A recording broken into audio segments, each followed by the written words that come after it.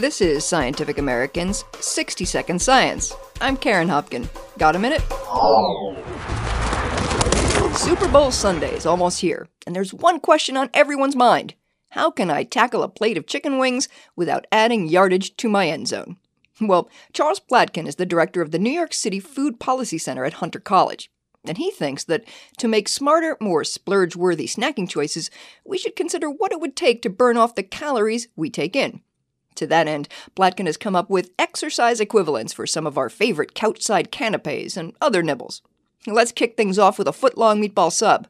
This marinara-soaked monster, which weighs in around 900 calories, would take more than an hour and a half of running up and down the stadium steps to work off. And 3 pieces of KFC, at 740 calories, would take some 680 touchdown dances, almost certainly leading to a celebration penalty. A single tortilla chip, a mere 20 calories, with a scoop of 7-layer dip, another 70 calories, would require a solid 25 minutes of boogieing down to Lady Gaga. Even 2 handfuls of Chex Mix, which racks up a surprising 280 calories, calls for 30 minutes of jumping up and down after your team scores. And a 450-calorie slice of pizza? Do the wave, 2,194 times. But you could get called for interference by others trying to see the TV. Now, if you're still thinking about piling on those wings, each one weighs in at a hefty 95 calories.